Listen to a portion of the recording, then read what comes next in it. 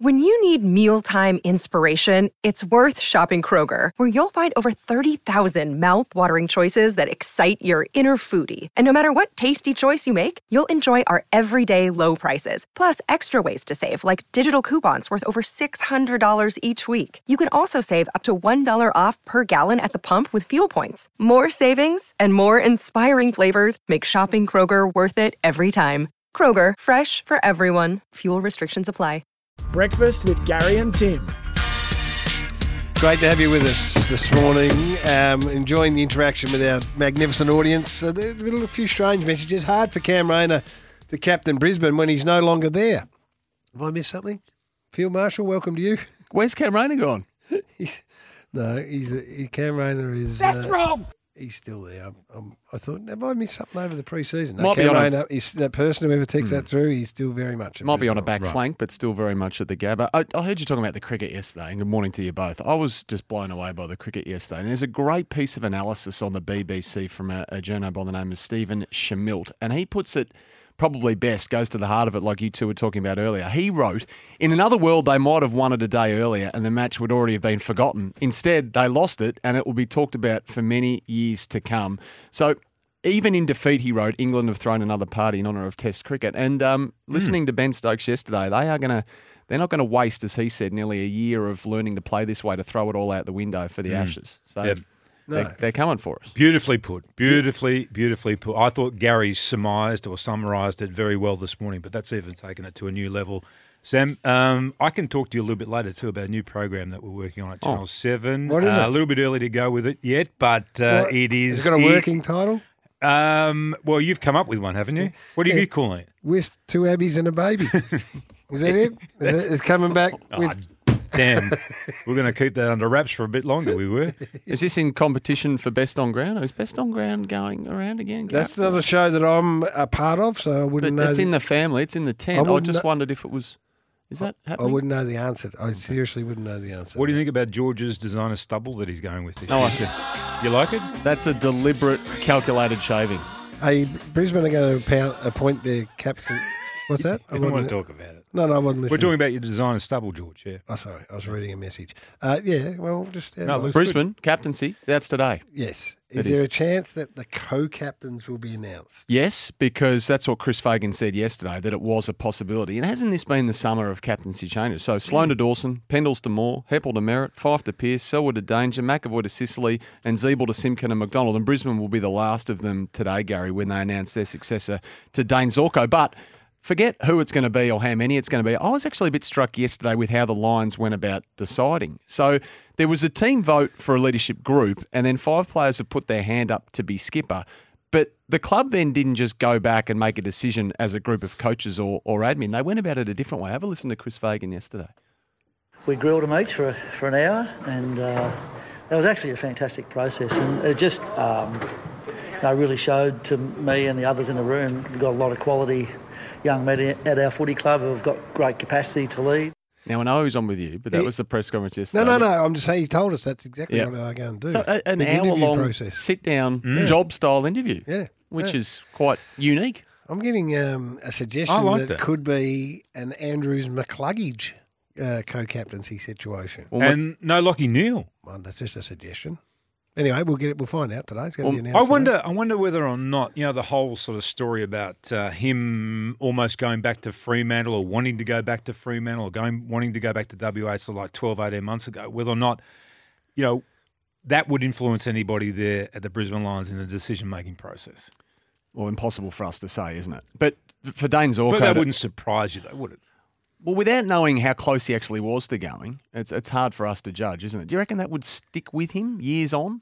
Well, you would want somebody that was deep. You would want somebody that's deeply committed. Don't you think he's deeply committed? Well, I don't know, but on that evidence of him possibly thinking about wanting to go back, you'd say, well, maybe not. I don't think there's any possibly about it. I think there's very much on the agenda. Okay, well, let's say that he did then. Yeah. I think that would be maybe... Might work against him. Well, maybe in terms of the dressing room, it may work against you as well. The other you got players Andrews and McCluggage are there, the loyal servants of Just Been there since day one. And Dane Zorko didn't hesitate. He endorsed Hugh McCluggage straight away, which is quite rare for an outgoing skipper to just nominate one person. That's where he went. I heard you talking about the Voice and the Devil's Den stadium funding in Tassie earlier. I know a lot of us journos on my side of the fence have speculated for a while that Gill could stay longer, again, beyond the last stipulated exit date, which is Round 5's gather round in Adelaide in mid-April. It's now widely expected, anticipated, believed, if you like, among the clubs I've spoken to, that Gill stays beyond that, and in fact well into the season. Okay, let's jump in there. Why? Just way too much happening. So primarily, I suppose, the federal budget is huge for Tasmania, obviously, in the pursuit of that $240 million in funding. Now, that release date for that is expected to be in early May, perhaps May 9. We sorted that out today. We had an exclusive phone call. I know. Yep. You did. And then also what the clubs believe is that the GM of football position vacated by Brad Scott won't be filled until after that CEO position, and perhaps that role will again be streamlined. So in the wake of Steve Hocking's departure, the role was considered too big, as we know. It was essentially divided between Scott, Laura Kane, who came in from North Melbourne, overseen by Andrew Dillon, a shared portfolio, if you like. But it just sounds like there might be another restructure in there. We'll have to wait and see. Now, as you said earlier, a lot of names linked to the GM of football position. I take it Nathan Buckley is not going to be involved? I don't know whether Bucks, in a direct answer to a question from us, said that he'd take a call. I don't even know whether a call was made to him. I don't know that to be a fact, but he's committed to his media role, so he's not. Can I ask you a question without notice, speaking of media roles? Is Nathan Buckley, there's a vacancy on the couch? Yes, there is. Is he filling it? It'll be announced tomorrow, Sam. He will be. He'll be announced. Wait. He will be announced tomorrow. It will be announced tomorrow. Okay. What about? I'm hearing that Tom Harley is still sort of around. This whole discussion about the successor to Gill, that type of thing. Is there a possibility where they get him out of Sydney, he becomes the football boss, and then he becomes part of a succession plan over the years to become the CEO?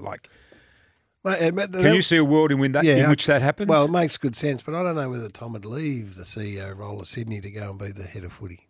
Would he? No, I don't know. I don't know the answer to that question, but that would seem to me to be something that they should consider, the AFL. Jimmy Bartell was another name I know you mentioned before. And what about Jordan Lewis? So there's someone who I saw yesterday, it's front of mind on the small screen, part of that Carlton draft announcement. Could he be someone who might have been approached, do you think? I think he definitely had a phone call. Jordan Lewis. Yeah. Yep. Yeah. So we'll see where that goes. Anyway, I think he was certainly in there thinking. Well, can you? And when we muck around with it, of course. Don't ever take anything we say too seriously. But I am flummoxed, staggered that role hasn't been filled 2 weeks out from the start of the AFL season. What are we waiting for? Well, it's basically been absorbed by. I mentioned Laura Kane. I mentioned Andrew. It's not like the desk has been vacated. No one's there. What are we waiting for? Well, I think we're waiting for the CEO to be announced first, and then the GM of football will follow. So what are we waiting for the CEO? Well, there's a lot on the CEO's plate. No, I know that, but if Andrew Dillon, just say he's the red hot favourite, what's holding them back? Why not announce him and have Gill stay until, if you reckon there's so much on the plate, have Gill stay as the. Well, I think Richard Goyder the chairman would love Gill to stay indefinitely. So he's not going to. No, he's not going to. But So, the assumption we make is that. Is there, like when Gill took over from Andrew Demetriou, is there another Gill? Is there a logical successor? So the only assumption we can make, given the delays, is that perhaps there isn't. How long has Gill been in that position? Oh, geez, how far back are we going now? I'd have to have a look. Has he been in there 10 years? 8 years? My question to you, being the journalist here, is it a failure of the AFL not to have a succession plan? 2014 he was appointed. Yeah, it's a long time. It's a long time. Yeah. Let's say 8 years. Yep. 8 going on 9 years. Is it a failure of the AFL not to have a succession plan? Oh, yeah, possibly. Can we ask you, as our number one man, keep asking him questions, to officially dig and say, questions. Can you tell us definitively why you haven't got either of these roles filled 2 weeks out from the start of the season? Definitively. And if they say, Andrew and Laura are doing it, and Andrew and Laura can do it if that's the case for the year. Otherwise, put someone in there, get their feet under the desk, have Andrew and Laura, ride alongside them while they get things sorted out. Yeah. Well, the AFL listen to our program from time to time. Anybody there that might be listening now, just send us through some of the answers to our questions because there's a lot out there. Decisions are being made at the same time. So obviously the tribunal was overhauled, 13 recommendations or changes made and announced yesterday, the tightening of the legal loophole. Of course, it saw Patrick Cripps wriggle out of that ban last year. There's a lot of changes there. Tightening of definition of front-on contact, given where we sit with concussion. Now it pertains to not just a player with his head down over the ball, but a player with their head over the ball. It doesn't have to be down. But that Cripps loophole being closed after that 4.5-hour marathon hearing, that was after legal back and forth last year. That was the most noteworthy change. So that was the case that Gill said he was quote unquote very agitated by. And the league's memo yesterday said clubs and by extension their legal counsels that the tribunal is not conducting court proceedings. And they even went as far to change the language around tribunal hearings. Now it's references are going to be called directions and instructions, and jury are going to be replaced with panel. So not a jury, it's a panel. So there's the error of law now has been tightened as well. It's got to be related to the decision being made. So it's all around tightening up, I guess, the process around the tribunal so that lawyers don't come in and completely bog it down with legal specifics. But will that stop lawyers from, if it gets to the preliminary final and there's a particularly contentious... Well, they're saying now that avenue, so that error of law avenue, which is one of 4 grounds for appeal, is only relevant now if there was an error of law that had a material impact on the tribunal's decision. So it has to be specific related to the decision that's being made. Speaking of Brendan Gale, last week told us here at SEN that the MCC Collingwood deal giving Collingwood members exclusive rights over reserve seating in the Ponsford stand at home and away games wasn't fair. And after years of lobbying, it looks like it's about to change. So we're talking around 15,000 seats that members of Richmond and other MCG tenants have to vacate even if their side is playing home games against Collingwood. But it's how many of those seats at the moment, Gary and Tim, that are handed back that remains the sticking point. So it's not resolved yet. And the Tigers have been filthy given they had more members, only slightly, albeit, than Collingwood last year. And they argue the deal's outdated, no longer appropriate. It's for 2024 anyway. They're going to be giving some back, Collingwood, but it's just a matter of how many. The AFL's launched its season-opening TV commercial. Not sure if you saw this. It's called The Journey. You'll see a bit of this on the box in the coming days and weeks. Toby Green, Isaac Rankin, Kerno, Petrarca, Daniel Rioli among those involved. Brings it back to the grassroots. Junior footy club coach making a spiel before the game. Here's a little snippet of that. Dunstall's got a terrified look on his face out there. Absolutely terrified. Have you got it now? He's now smiling. And isn't that what makes it so much fun? Reaching for the sky together. Toby Green, we have liftoff. You won't always get it right. That's okay. It's about having a crack. This is our game. This is our journey. And this is our time to fly. That's great, but I would have preferred your address to the Australian team over in Ireland. Whose voice is that? It's our time to fly, Gary. Who cares? No, that's a coach. It's like a country country or suburban footy coach talking. Okay, if the Wisp advertising business was employed to promote the footy this year, and I said you've got 6 players that you can include in this advertorial, free of charge. Free of charge. 6 players. It's part of their, right. They have to do it, part of their contract. Who are the 6? Give me time to have a think about that. Okay. Because we need to take another break. Righto.